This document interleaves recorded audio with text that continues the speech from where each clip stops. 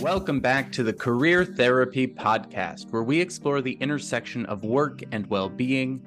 I am your host, Coach Marty, and each episode I interview mental health experts, coaches, and industry insiders to bring you practical insights and tips that will help you build a meaningful, rewarding, and sustainable career. So join me as we explore the path to career satisfaction, one conversation at a time. In today's episode, we sit down with Dr. Sharon Aduse, a licensed clinical psychologist with expertise in the developing brain, specifically focused on understanding the role that our context, culture, and social environment has on how our attention and self-regulation skills form throughout our lives. Over the last decade, she has worked to promote well-being and positive health outcomes in clinical, academic, and tech spaces, including the growing digital mental health industry. In this episode, we talk about childhood temperament and how it shows up in our work later in life, emotional reactivity and regulation, and how to improve your sensitivity to negative stimuli, and what you can do to build a self-care plan for yourself when times get tough in your career. If you like the Career Therapy Podcast, please leave us a review on Spotify or iTunes and share this episode with a friend or leave us a comment on YouTube so we can help more people navigate their way to a better career. That's all for the intro. Now let's dive into this week's conversation with Dr. Sharon Aduse.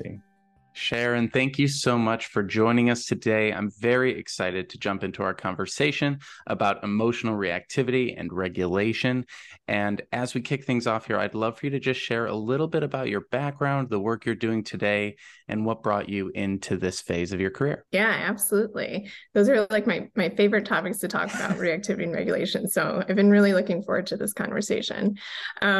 So my background, I started in the School of Education and Social Policy. I wasn't always there. I think like many other people, I started pre-med.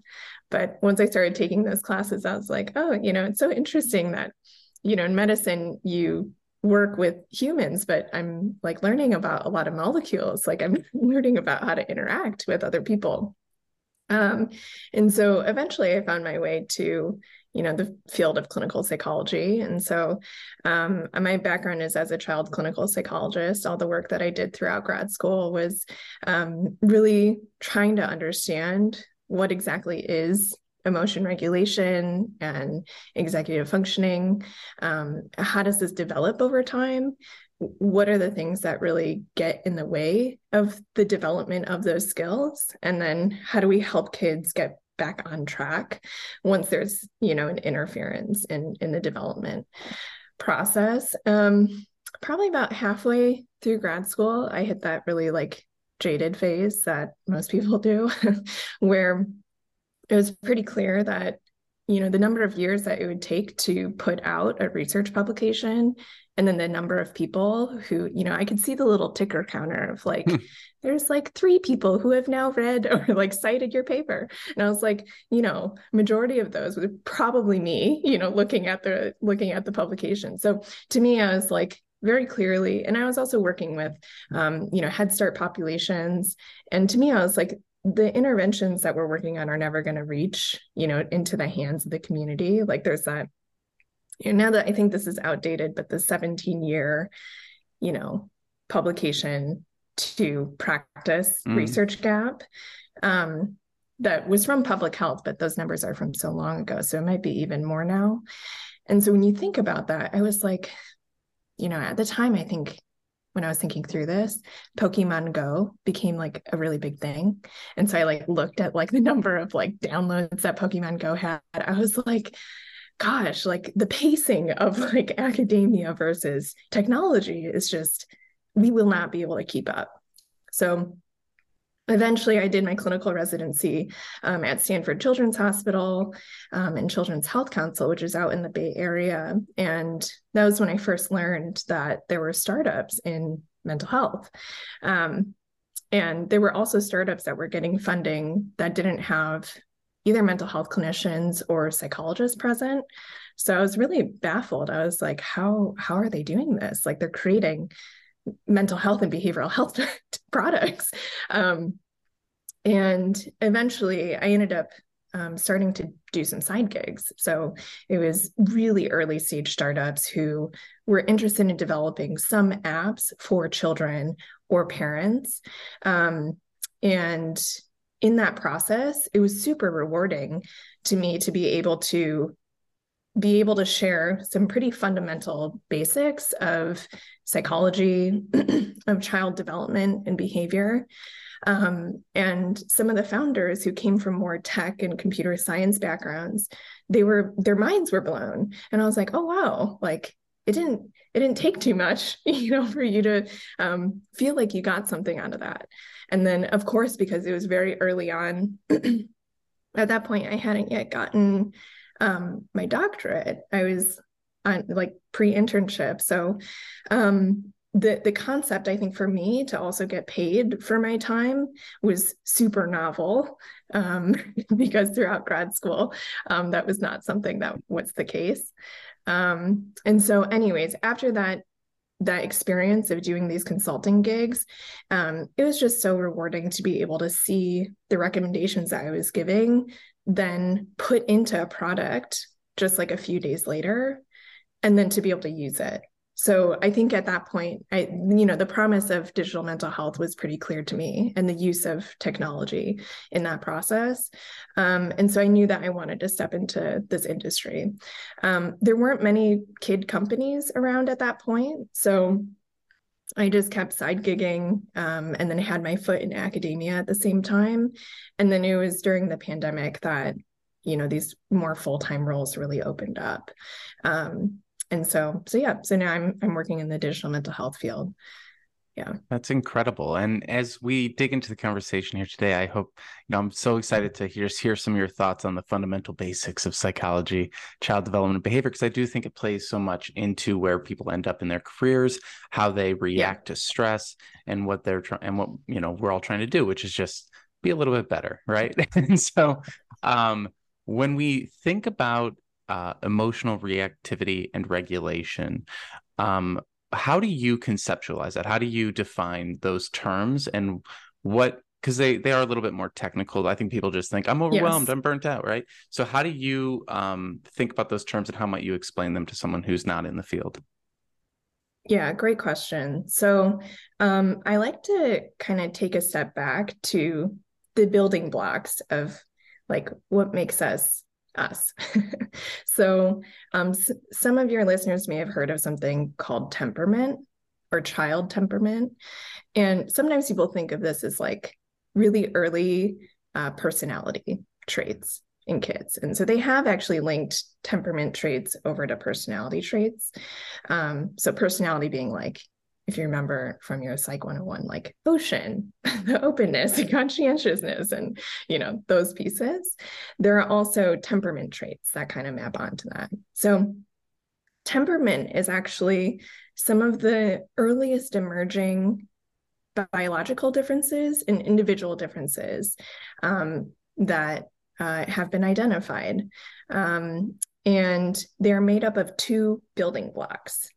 On one hand is something called reactivity, which is, how when there is some sort of stimulus that happens, or sometimes it's easiest explained if I were to go, boo, scare you, like there's some sort of thing that is happening right away. Does your reactivity system fire up like very quickly? And how are you reacting to changes in your environment? Or do you have more of a blunted response? Do you not really have too much of a reaction when there are things going on in your environment? And then on the other hand, with regulation, you have once that boo and that like sharp stimulus happens, how quickly can you get yourself back to baseline? So that's the regulation piece, is managing that change that happens. So there's a metaphor that is used, a really famous one in child temperament, and it's known as the dandelion and orchid theory. And so the idea is that if you think of a dandelion, they're very, very, I guess what some would call, quote, resilient. right? So there are all sorts of changes that will happen in the dandelion's environment, and they can pretty much thrive anywhere, right? You see dandelions, on the side of highways and all these things. And so their reactivity is pretty low, and they don't really have much to regulate on, because their systems are not being pulled, by changes in the environment. Whereas for something like an orchid, it's a flower that's very finicky and needs a lot of delicate care. And so if their conditions just aren't right, then their reactivity is much higher, right? And it's going to take more for them to regulate back to their baseline, and to thrive in good conditions. What's really interesting is that, if you apply this to children, so some people may have heard of like, oh, I'm like a highly sensitive person. I'm pretty sensitive to my environment. What we've found in child intervention research is that those are also the children who benefit the most from having a positive and supportive environment. So they actually benefit the most when intervention occurs early on. And it goes both ways. So they also tend to have stronger reactions when the environment around them is negative. And so ideally, though, it's great news, right? That those children can access the positive interventions once you apply it, or that they get access to it. That's incredible. And you're hitting on a lot of terms that have come up in the work that I do with a lot of workers, especially the highly sensitive person. That was something that came up in the past few months with quite a few clients.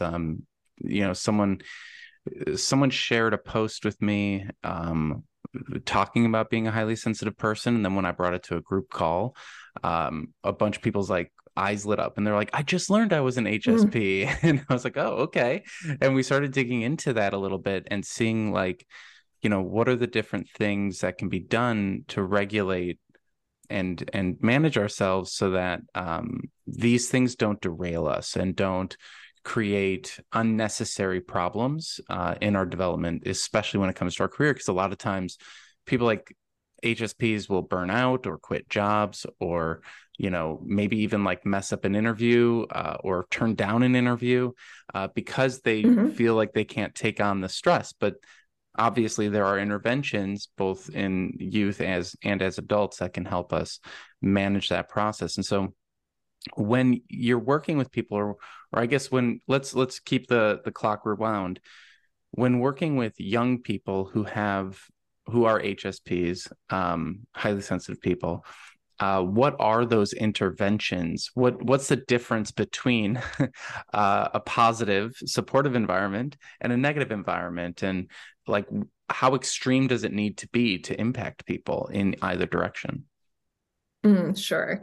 So one of the areas, so some of your listeners may have heard of something called adverse childhood events, ACEs, which is now pretty widely known and heard about. And these are, there's essentially a flip side of ACEs, which is called benevolent childhood experiences.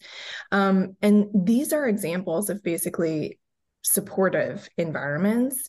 And some of the items on these screeners for benevolent childhood experiences are like, I have an adult that I can go to that I trust. So that could be like a teacher even. And there are elements of community support and some sort of, it's primarily social support related. And so even taking a look at what those items are on that screener can be a good indicator of this is, at least in childhood, these are what are known as protective to the child, to any type of adverse events that are occurring in their environment. And then something that applies for both children throughout adulthood is actually building on that dandelion orchid idea, so the plant metaphor. So one of the things that I really like to encourage my clients, and also I use this for myself too, is thinking about it as your plant care guide, right? So if you had to put together a care guide of this plant, you can choose whatever plant you like, that represents you. This plant thrives under these conditions, right? These are the stressors and this is what it looks like when these stressors occur, right? When this stress occurs, here is what is needed to regulate. Here's what's really effective to kind of get me back to baseline. And the really important thing about regulation is that there are typically two directions. So what I mean by that is that there's like the relaxing, calming kind of relaxation and soothing that you might need. That's something that we call down regulating. And then there's also something that you might need, something that's like highly active, and you need to like get stimulated, and you need to get up, and you need to like that's something called upregulation. So I'll give you an example. So the key thing about the plant care guide is that you need to revisit it, because you're not the same person that you were, last month or even a year before. So, one of the regulation tools that I use a lot is yoga. I've been practicing yoga for a really long time. That to me oftentimes is more of the down regulation. It's a relaxed state. During the pandemic, I was so like, it was just like cabin fever. And I had so much like energy built up within me that yoga wasn't doing it, the relaxing kind of yoga. And so suddenly I realized that I needed to engage in activity that was basically like, more of like a HIIT kind of thing. The high intensity interval training or jumping up and down. I needed to get energy out. So these are two different ways of regulating. And it's really important for people to reflect on which one is going to be most useful to them, because it differs by situation and it also differs over time. I really love that. And as someone who's killed many plants in the past year, it does also scare me. When you've done this exercise, what plant do you see yourself as? Oh, that's a great question. Yeah, so sometimes it changes, but most of the times I just go with like my favorite plant of the season. So I really like sunflowers. So Nice. Yeah. I mean, I would love to be a snake plant. Those things can withstand anything. they're very resilient. Yes, Yeah, I agree. someday. But I really like what you're saying here, the down regulation, the up regulation, because I do think a lot of the mental health space online is focused on grab a pillow, chill out, Yes. meditate, all of that kind of stuff. And even in my own anxiety in my own life, I tend to latch onto those things when I need to, when I'm feeling, spinny or whatever it might be. Or even like going for a walk is kind of in between the down and up Yep. regulation. But one of the things I've been thinking about a lot lately, especially when I start to have like sleep problems or things like that, is like maybe I just need to go get stuff out, like get the energy out of me, right? And I do think that a lot Mhm. of the kind of soothing stuff is great, but if you're getting to the end of the day and you're feeling the Sunday scaries, you're feeling whatever, maybe it's not so much sitting on a pillow and it's more, exhausting yourself in some way, shape, or form. And that also plays into a thought I've had a lot recently where a big piece of what people are trying to do is get more time back, right? We have a lot of hybrid work. We have a lot of, when we are doing research on mental health, it's like find space for yourself, say no to things, make sure you have like a Saturday free or things like that. And I'm always curious. Obviously, it's a balance whenever we're trying to do these things, but the balance between keeping busy so that you don't hyper focus on your anxiety Mm. versus overworking yourself to distract yourself from your anxiety and trying to find that balance. I'm curious, how have you seen that show up in the work you've done or in the studies that you've been looking into? Mm-hmm. Yeah. So it's a really delicate balance. And I think that only you will be able to tell, where you are on that spectrum. Some of the concepts that I've found pretty helpful in that is thinking about is thinking about your mental space. And I've always thought that, so I don't work for Headspace or anything like that, but I've always thought Headspace has a great name because it's literally what it is. Like, the reason why I'm bringing this up is in part because there are studies done on anxiety, essentially taking up headspace, taking up mental space. And the way that they do these studies is by different like performance on different computer tasks, right? And so with higher anxiety levels, it is shown that anxiety is basically taking up working memory space. And so as a result, there's not as much working memory to actually work on the task and perform. There's nothing left. There's no more space left to focus on the task. Some of the other ways that they've measured this is basically with some neural markers of self-regulation. And some people think it's actually neural marker of anxiety as well. It's known as the oh oopsie or oh shit response, called the error-related negativity. And for folks who are more anxious, the error-related negativity of like, oh, oops, is much, much higher. And it takes longer for those people to recover back, to get back on task. And so one of the ways to address this is to think about, well, first, like checking in with where your headspace is at and what's filling it up. And what are the ways that you can kind of clear out some of that space? So one pretty quick example that has been found in the research is actually writing, like expressive writing, getting those things literally out of your headspace and onto paper. And so that could be in the form of, journaling, whatever worries that you might have, literally just get it all onto the paper. And they found that actually creates more mental space. Or maybe in the form of like a to-do list, right? Sometimes like if your listener is maybe like sit in meditation or something like that, they might notice like, oh, like, why is it that only during those times I like remember that I have all these things that I need to do? And so if you have a to-do list, and that kind of, you just know that all of it lives contained on that space and that you can use that space for other things. And also, this isn't necessarily for everyone. So I'd say, this is something to just try out for yourself. Sometimes I think for folks who come to me and they're like, I literally have no time in the day, or I just feel like I don't have any space at all, or time's going so quickly. Sometimes I'll recommend try like for 5 minutes in the morning to just like sit in silence. And those 5 minutes will feel like the longest time of your life, So it's all about like perspective. And sometimes in those 5 minutes, you can suddenly feel like, wow, like I'm creating more space because you're literally just sitting with yourself.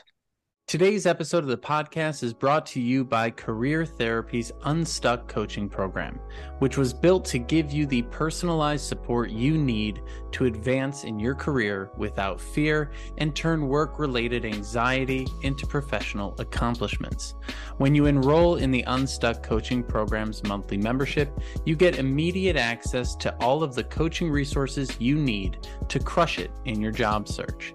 This includes 2 one-on-one calls with Coach Marty every month, weekly job search support group sessions with the Unstuck community, access to the Unstuck curriculum, which guides you through every aspect of your job search from strategy through negotiations, and an invite to the Career Therapy Slack channel where you can chat with Coach Marty whenever job search questions come up. Want to see if the Unstuck coaching program is right for you?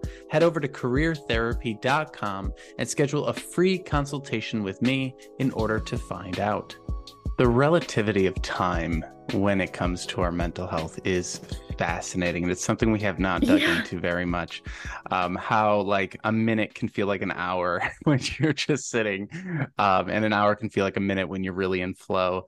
And the one way it does show up in the job search, which I always find quite comical, it's totally rooted in anxiety. It's when you're waiting to hear back from a company on the next step. They're like, we'll get back to you on Friday. And people would be like, it's been 4 hours past the time they said that they were going to message me. The whole world is falling down. And to a job seeker, a day could feel like a month. And to the hiring manager that's like just trying to get the email out, a week could feel like an hour. So it really is quite interesting how our perception can change so much based on our emotions. And it kind of makes me, gosh, it makes you question so much of reality, right? Like how much of reality is reality and how much of reality is our perception of it. And, we can get really existential with it and think about, well, we don't even have the senses that other animals have, so we can't even experience and blah, blah, blah, blah, blah. But we won't go too far down that alley. We'll keep it practical.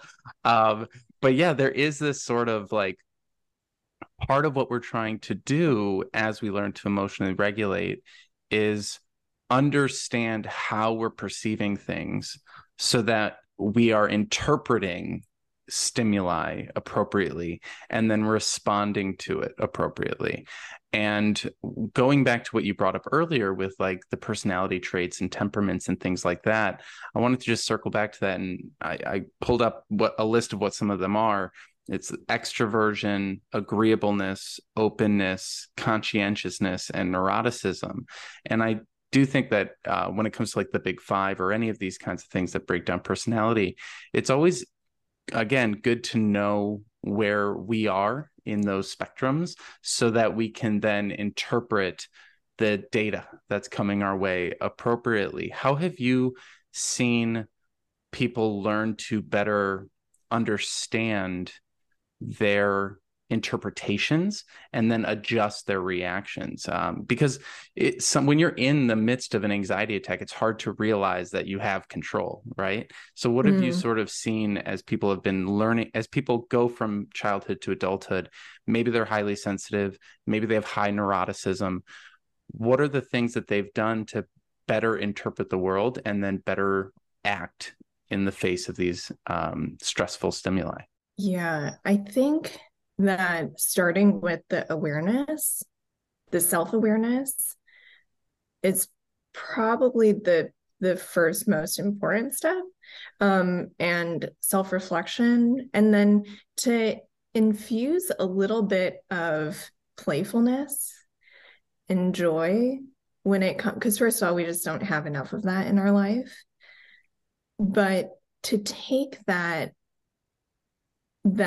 approach or that kind of feeling state, the joyfulness and the playfulness mixed with some curiosity, to essentially act like a scientist that is experimenting with, is this going to help me out? Is this going to help me out? How did this work? And to test different things. Because at the end of the day, when it comes to the mental health field, there's a lot of different coping strategies out there, different interventions that are shown to work. But at the end of the day, you are you, and you know what works for you. So even though all of those things have been proven to work, it's on an aggregate kind of like general population.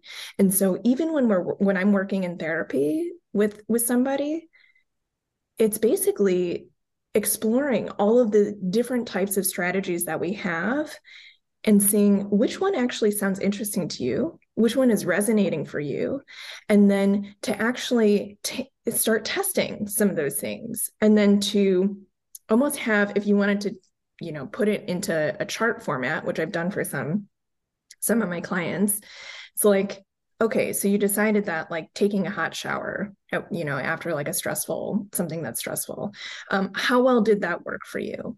Was it 3 pluses, 2 pluses? How did that work? And to also understand that even when we do things like cry, or I yelled at my partner, or I got angry about it, or those are also regulation strategies. Like our body and the way that we regulate is non-judgmental. It's already doing it naturally. So to also put those things on there, like I get upset about it, I yell about it. How effective is that for you? Maybe it's like a plus in the moment and then a minus long term, so you can kind of rate for yourself and create your own toolbox to kind of add to your like plant care guide. So I think that those are kind of some of the fundamental pieces to address some of the areas that you were just asking about. I love that you're bringing it back to that care guide piece because again, this goes back to the plant care guide, right? And this whole concept of having a care guide, not that is imposed upon you, but is experimented with, played with, and figured out to be right. And it might even change throughout your life, right? You're going to get new stimuli in different situations. Maybe there's a different care guide for work, different one for a relationship, etc. Because we do have to approach each of these things as they are versus being like I'm this way and then just apply that to everything, right? And so that toolbox and putting together that care guide, I do think is something that everyone kind of wants a quick fix, right? Just take magnesium and your anxiety will go away, or you'll sleep better, or whatever the thing might be. I saw a thumbnail about that earlier today. I was like, yep, that's it. Just magnesium. That'll solve all the issues. That's all you right? need. But really, it is kind of. I really like that you're bringing up the joy and the playfulness, and because that is a danger, right? And I've definitely been at fault of it. This stuff can get so serious because it does feel, I mean, because it is in a lot of respects very serious. Relationships could be on the line, your career could be on the line, so many things. But it does seem like the more serious we take things, or the more serious might not even be the right word, because really what people are doing is they're taking things, they're almost being defensive in their seriousness. It's even a step deeper than just because you can be joyful and serious at the same time. You can be lighthearted and still be like focused and serious about things. It's almost like don't bring that defensiveness or that anxiety or insecurity maybe into it as much. And trying to build that separation, I think, is really helpful. We've talked on this podcast a lot about, having the stimuli, building some space, and then reacting.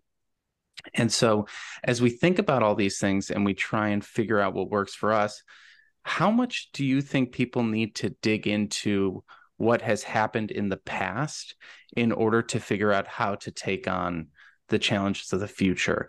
Because that is one of those, big things in the clinical world of like, how much, do we need to unpack before we can start adding in, right? And finding that balance between those things. What are your takes on, digging into our history, the whole blaming parents thing or whatever it might be? Where do you think people need to start when it comes, maybe they're in a very tough situation right now, they just lost their job and they're in a totally anxious state.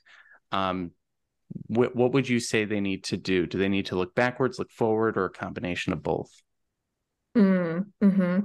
Yeah, I mean, I think it depends on the state itself. So is it like we are in survival mode right now, right? Survival mode care guide looks very different than like, I have some time to reflect and like think carefully about like how I'm moving forward and just have that time to make some reflections. So oftentimes I kind of get a sense, if I'm working with a client, let's say, get a sense of where they'd like to start.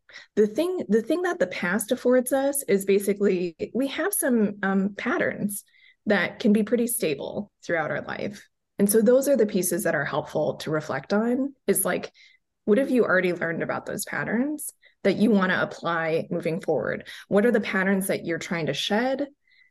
And what are the patterns that you want to continue forth?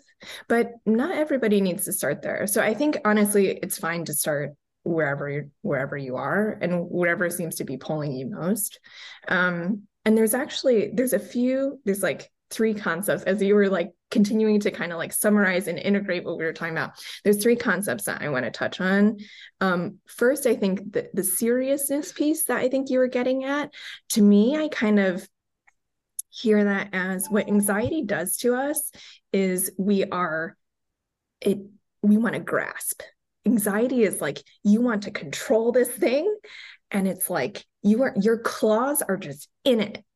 And if you can't get a handle and control on it, your body is stiff, it's tight, and everything, you're concerned, you're worried.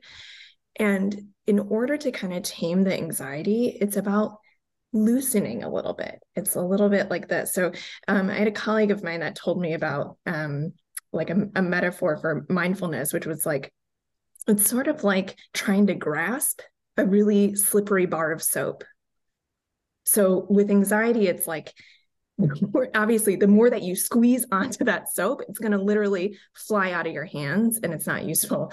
So it's a gentle kind of hold. And then the two other concepts. So there's one, you were talking about the separation. One other thing that I'd really recommend for folks who are trying to manage anxiety is to what we call, psychologists call externalizing the anxiety. So for kids, this looks like we would create a worry bully character. They could choose what color it is, what size it is, how does it have lumps and warts and horns and all these things. Most of the times they're able to kind of generate, oh, this is what my worry bully looks like. Adults can do the exact same. So like for me, and you can kind of frame it in the sense of like an inner critic. So for me, like mine is like this really scary, like Medusa character, and she's very militant and very like perfectionistic. And by doing this, you're able to talk and separate your anxiety from, say, like true self, what your inner self, whatever you kind of want to name that thing. But you're able to better identify, is this kind of like barking orders and oh my gosh, you're going to be a failure. Oh, this is the worst thing in the world. Is that coming from the worry bully, the externalized anxiety character that you have, or where else is it coming from? So it's a concept that you've probably heard of, internal family systems. I think it's gotten more and more popular, but that externalization process is taken from that therapeutic approach, and I found it very, very helpful. And then the third thing is an exercise that I will sometimes do to reflect on the mental space. So the idea is that if you had to draw, like, you can make it any shape that you want, but some sort of like pie format, and you divided it into what percentage of time is, or what percentage of space is allocated to work, what percentage is allocated to relationships. Basically, divide up the space into all the things that your mind is thinking about, your to-do list, your whatever, anxiety, what is taking up space, and to reflect on, is this how I want it to look? And if not, draw a mental space of like what it is that you want to work toward and what you actually want your mind kind of spending time on. Another way to look at it is basically like, what or who is taking up real estate in your mental space, right? Who is the, most of the times anxiety is like the unwanted roommate that is not going to leave, but you have to deal with. You've probably heard that before. So to just think about it as like, yeah, what is my current real estate? And what do I want it to look like? I love that. And it's such a fun exercise because we had another episode where we talked about how we need to give attention to the many different parts of our identity. And what you're talking about here is putting it into a pie chart. There's a lot of different ways people can do that. I appreciate that you brought up internal family systems. We've talked about that in the past. And I sometimes have conceptualized it as like a boardroom or a an orchestra. And the way I think with the orchestra is like, who is conducting the orchestra?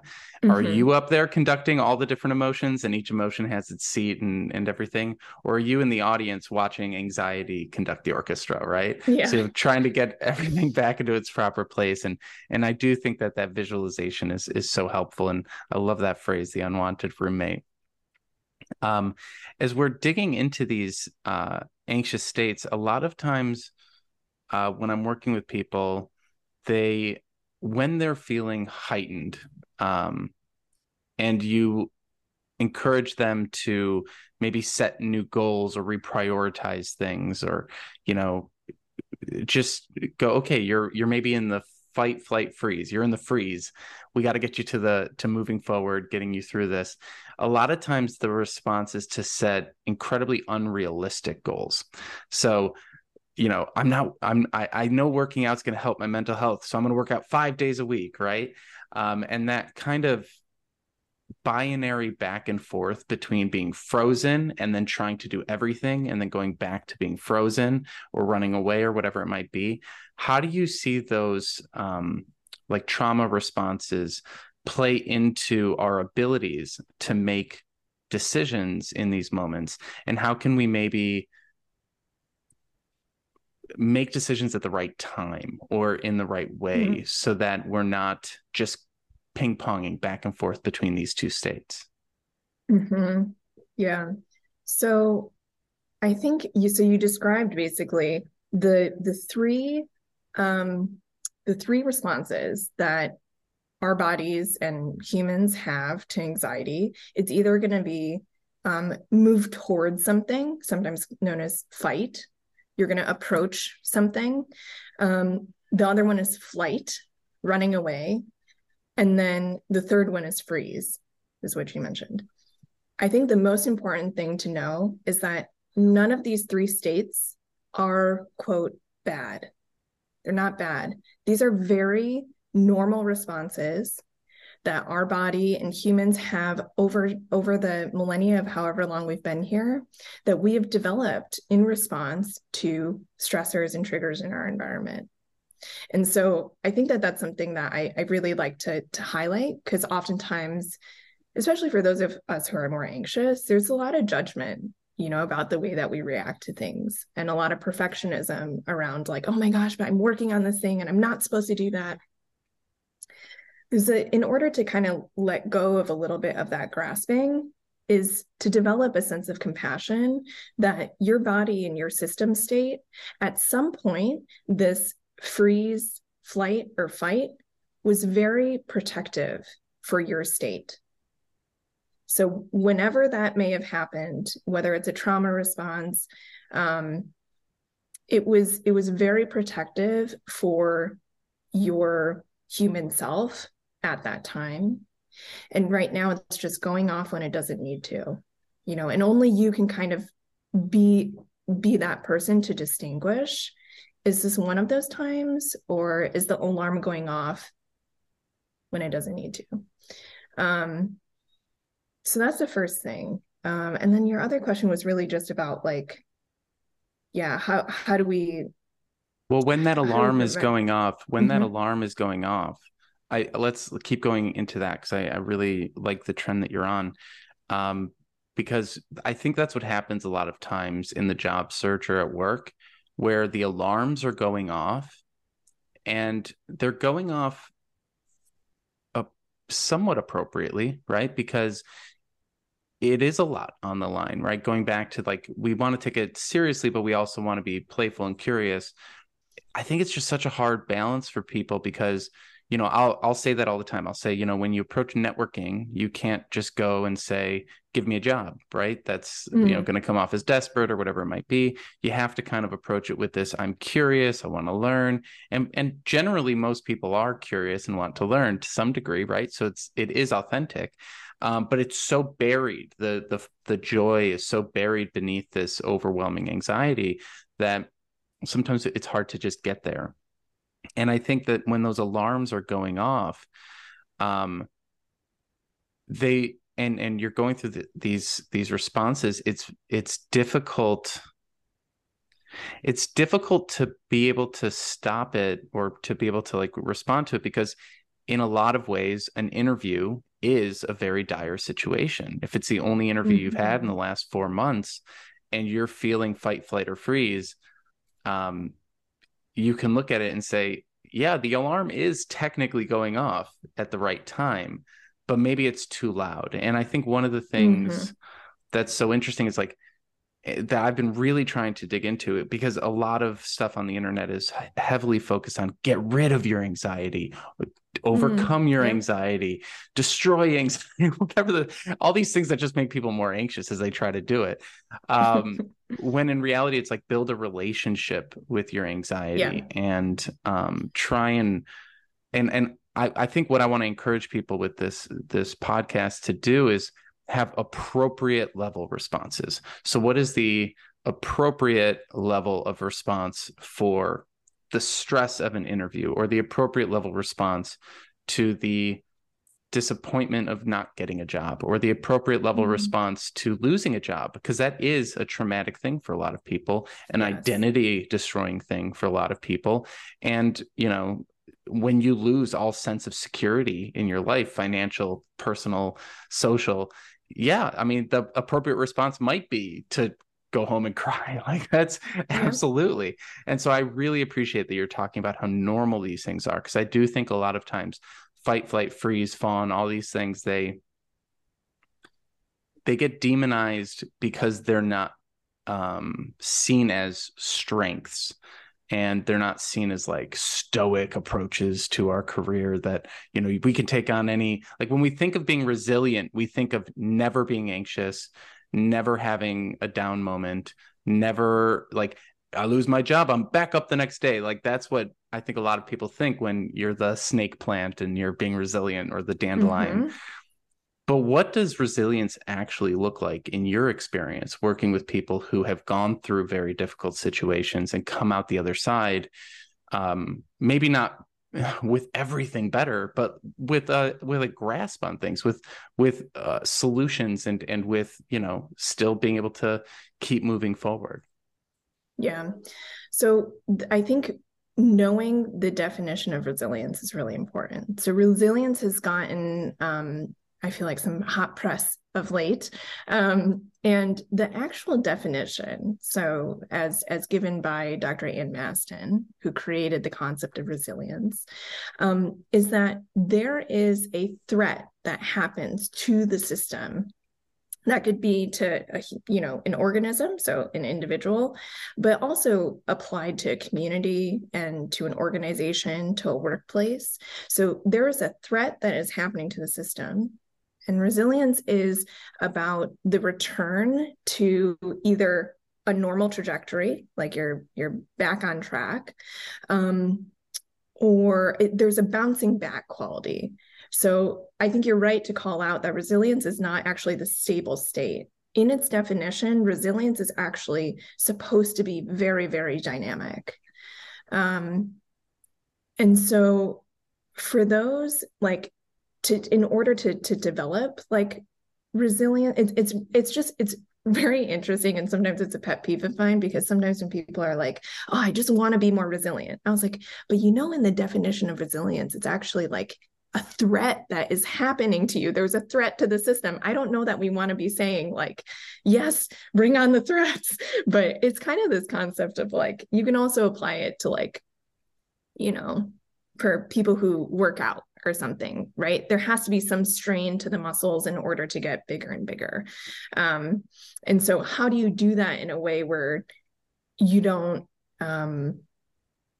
you don't like hurt yourself in the process, and that you're still, that you can still engage and be present and do all these things. And so there are a few factors. A lot of what comes up in the research, at least like in resilience, is social support. So, and connections. And that's something that right now in our remote working space is getting harder and harder. It's already harder, prior to the pandemic. So I really like, you've probably heard of it, but Lost Connections by Johann Hari.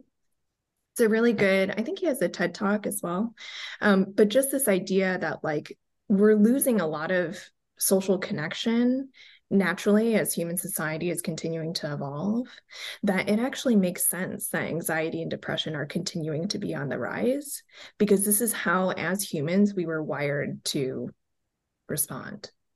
And so part of the way to basically counteract that is to very intentionally go and build connections, whatever that might mean to you, socially, community, culturally.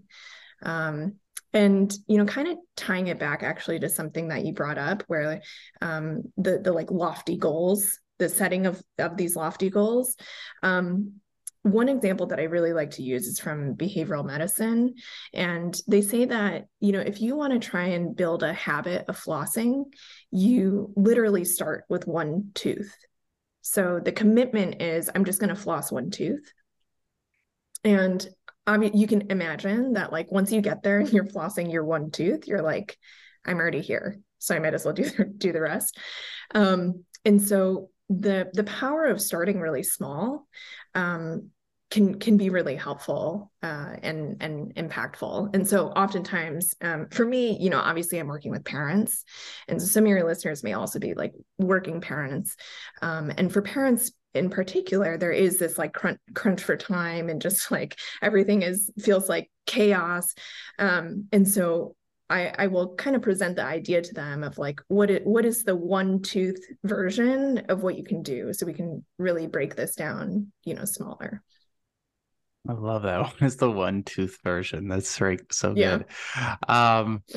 When it comes to your point there about like hybrid remote work and how the world is changing, I do think that is something that is incredibly underrated in the rise of anxiety, especially with work. I'm someone who's been remote for many, many years, pre-pandemic even. And when the pandemic happened, I remember going, wow, there's a real difference between working remote because you want to and working remote because you have to. And that was something we talked about quite a bit back then. And then you see all these articles of the mandated return to work by companies, and people are being really, they've gotten comfortable with this new setup, and now it's all being thrown out of whack. And there's a big pushback against that. And then there's a lot of people who are like, no, it's actually really good to be in the office. And then other people are like, no, it's great to be home. And obviously it's great to have a mix of both. A hybrid is probably ideal, but it does bring up this thing that I've noticed, which is the longer I am remote, I do feel like I'm losing certain, maybe not losing, but I'm just not exposed to as many different types of connections and interactions and things like that. I know one of the things that comes up a lot in coaching is people hate small talk when we're encouraging them to network. They're like, oh, I hate small talk. I never want to do small talk. I want to have deep conversations or no conversations. And it's like, I remember earlier in my life, I was like, also was against small talk to some degree. And I'm like, there is so much value to being able to small talk, and there is so much value to just like, as someone who's not into sports personally, I always like looked at sports with this big like raised eyebrow, right? But there is so much value to just being around people in a way that's not like my approach to, because I'm always overanalyzing everything. And so when you see these sort of situations happen where everyone is going remote, and I'm seeing that with people on the job search, the longer the job search goes on, the harder and harder it is to go on interviews and to network, because you don't even have the day-to-day, oh, hey, shooting the shit kind of thing. And eventually people just kind of go, well, I can't send this email to someone and meet them for coffee. That's an absolutely overwhelming task because I haven't talked to another human in 4 days other than my coach, right?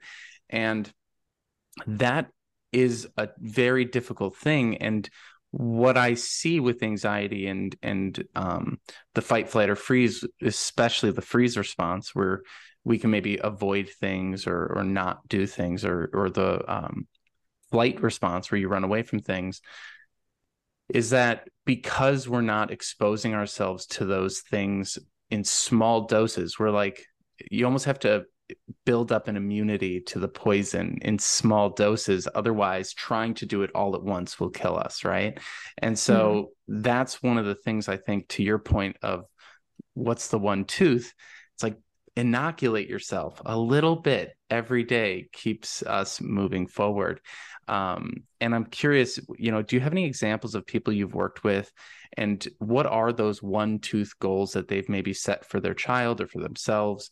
Because I would imagine, even as a parent who's trying to help your child, there's goals that you set for the kid, but there's also probably things that you have to, expectations that you have to manage for yourself, and what your expectations are for the change to occur, because it does take a lot of time, right? So do you have any examples of one tooth goals that you've seen people set, and how they've been able to manage their expectations around timing and how quickly things can improve?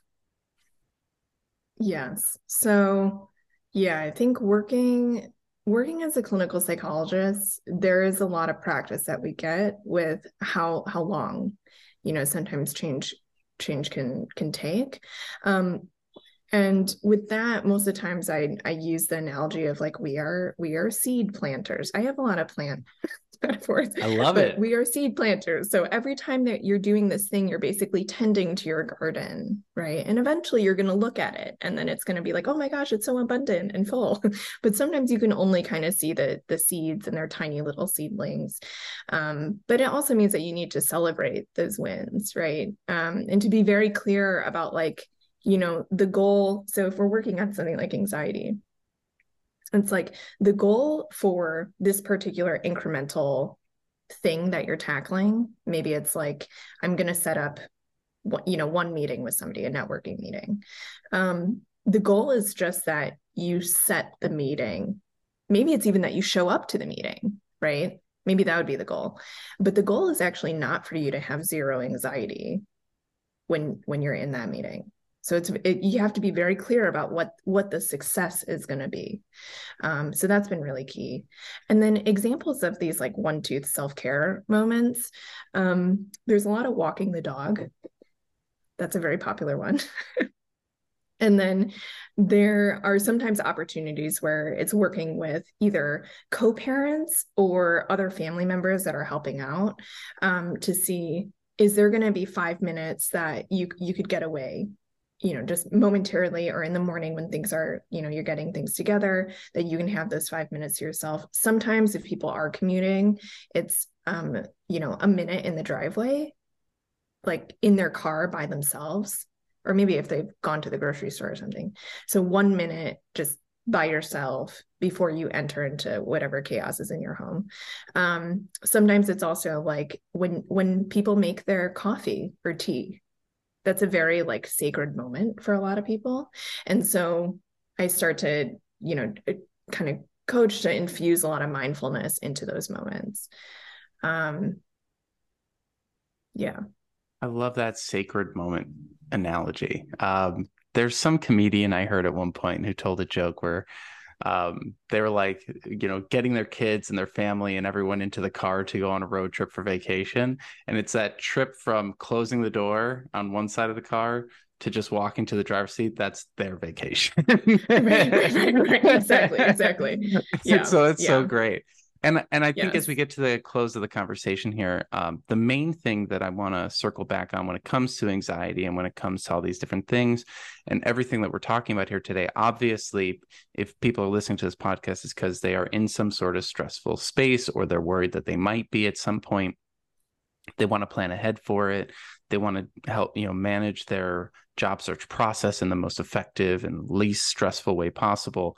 But the truth is, at the end of the day, that all of these emotions and reactions and responses are normal and, dare I say, helpful to some degree, because they're trying to balance out our system, right? And they might be overcorrected due to past experiences, but they can be readjusted. And so as we get to the end of the conversation here, if someone is, sitting at their computer in a fight, flight, freeze response, what would you say to them right now as this episode closes? Is there any advice you'd want to share with them or something you'd want to remind them of or encourage them to do in order to get through the rest of the day in a positive way?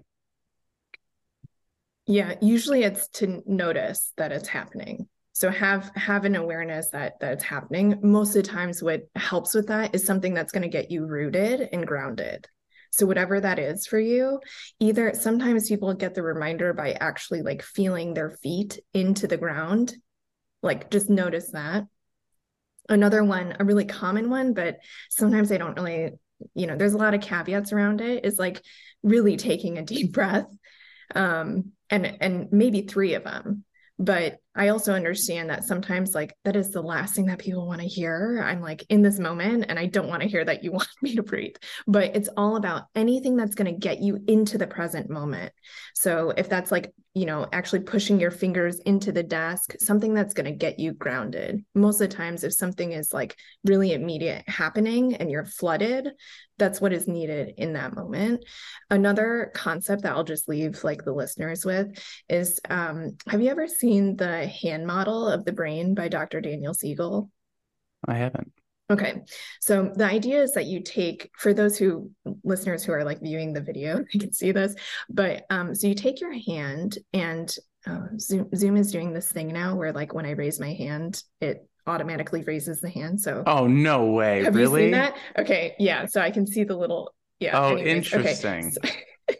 So it's going to look like I'm going to raise my hand, but so this part of your hand is basically like the cerebellum and the areas, those like bottom part of the brain. And then if you tuck your thumb in, this thumb represents the amygdala, where all your emotions come from. So like fear, anxiety. And then when you wrap your fingers around, then this represents the rest of the cortex. So these fingers up here represent the prefrontal cortex, which is basically thinking, organizing, problem solving, executive functions, all of that. And so essentially what happens is that when the fight, flight, or freeze is occurring, this like amygdala is getting super, super hot. And then what happens is you flip your lid, is what they call it. And so when this happens, literally your prefrontal cortex, like these areas of the brain are no longer as functionally connected. So they're kind of offline.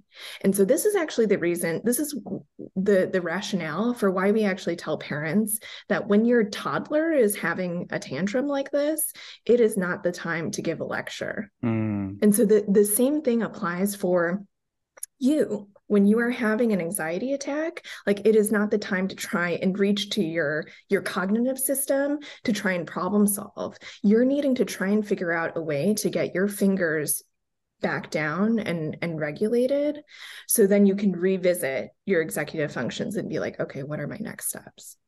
So it's a helpful concept to kind of get a read on like, are you here right now in the meeting? Because you need to do some like grounding in the moment or something. And then to assess, where are you?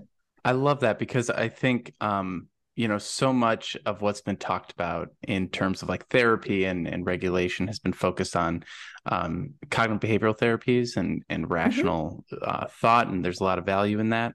And one of the things that I've been exploring a lot lately is the more somatic side of things, where it is more about like breathing and getting it. So you're all worked up. Okay, well, what are you doing? What are you physically doing? Can you pay attention to that versus just the intellectual side of things? And so I really appreciate you encouraging people to focus on grounding themselves versus trying to think their way out of this. Because I think the thinking our way out of it is what ends up, continuing a spiral in a lot of ways. Because we go, well, I should be this, but I'm not that, but I should be this. And then we keep going in circles there. When in reality, we just are what we are today and we got to work with it. This has been an amazing conversation. Where can people find more about your work, Sharon, and follow along with what you're doing? Yeah, sure. So they can find me on LinkedIn. It should be, I just got married, so I changed my last name. So hopefully Sharon, and then right now the maiden name is in parentheses, L-O, and then Adusei, A-D-U-S-E-I. And then they can also find me at my website, which is drsharonlow.com. And then also on Instagram, which is at Dr. Sharon Low. So I haven't changed those handles yet, but wonderful. We'll link all of those in the description, and I encourage everyone to go check out what you're working on. And Sharon, thank you so much for stopping by and sharing these incredible insights today. Yeah, thank you.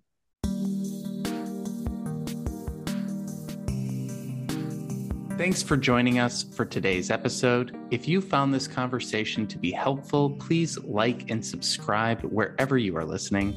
We also appreciate it if you take the time to leave us a review on iTunes.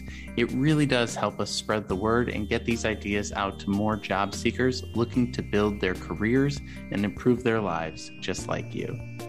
If you'd like to learn more about career therapy and see our different coaching options, you can head over to careertherapy.com to learn more. Thank you again for stopping by. We wish you all the best in the future of your career. Have a good one.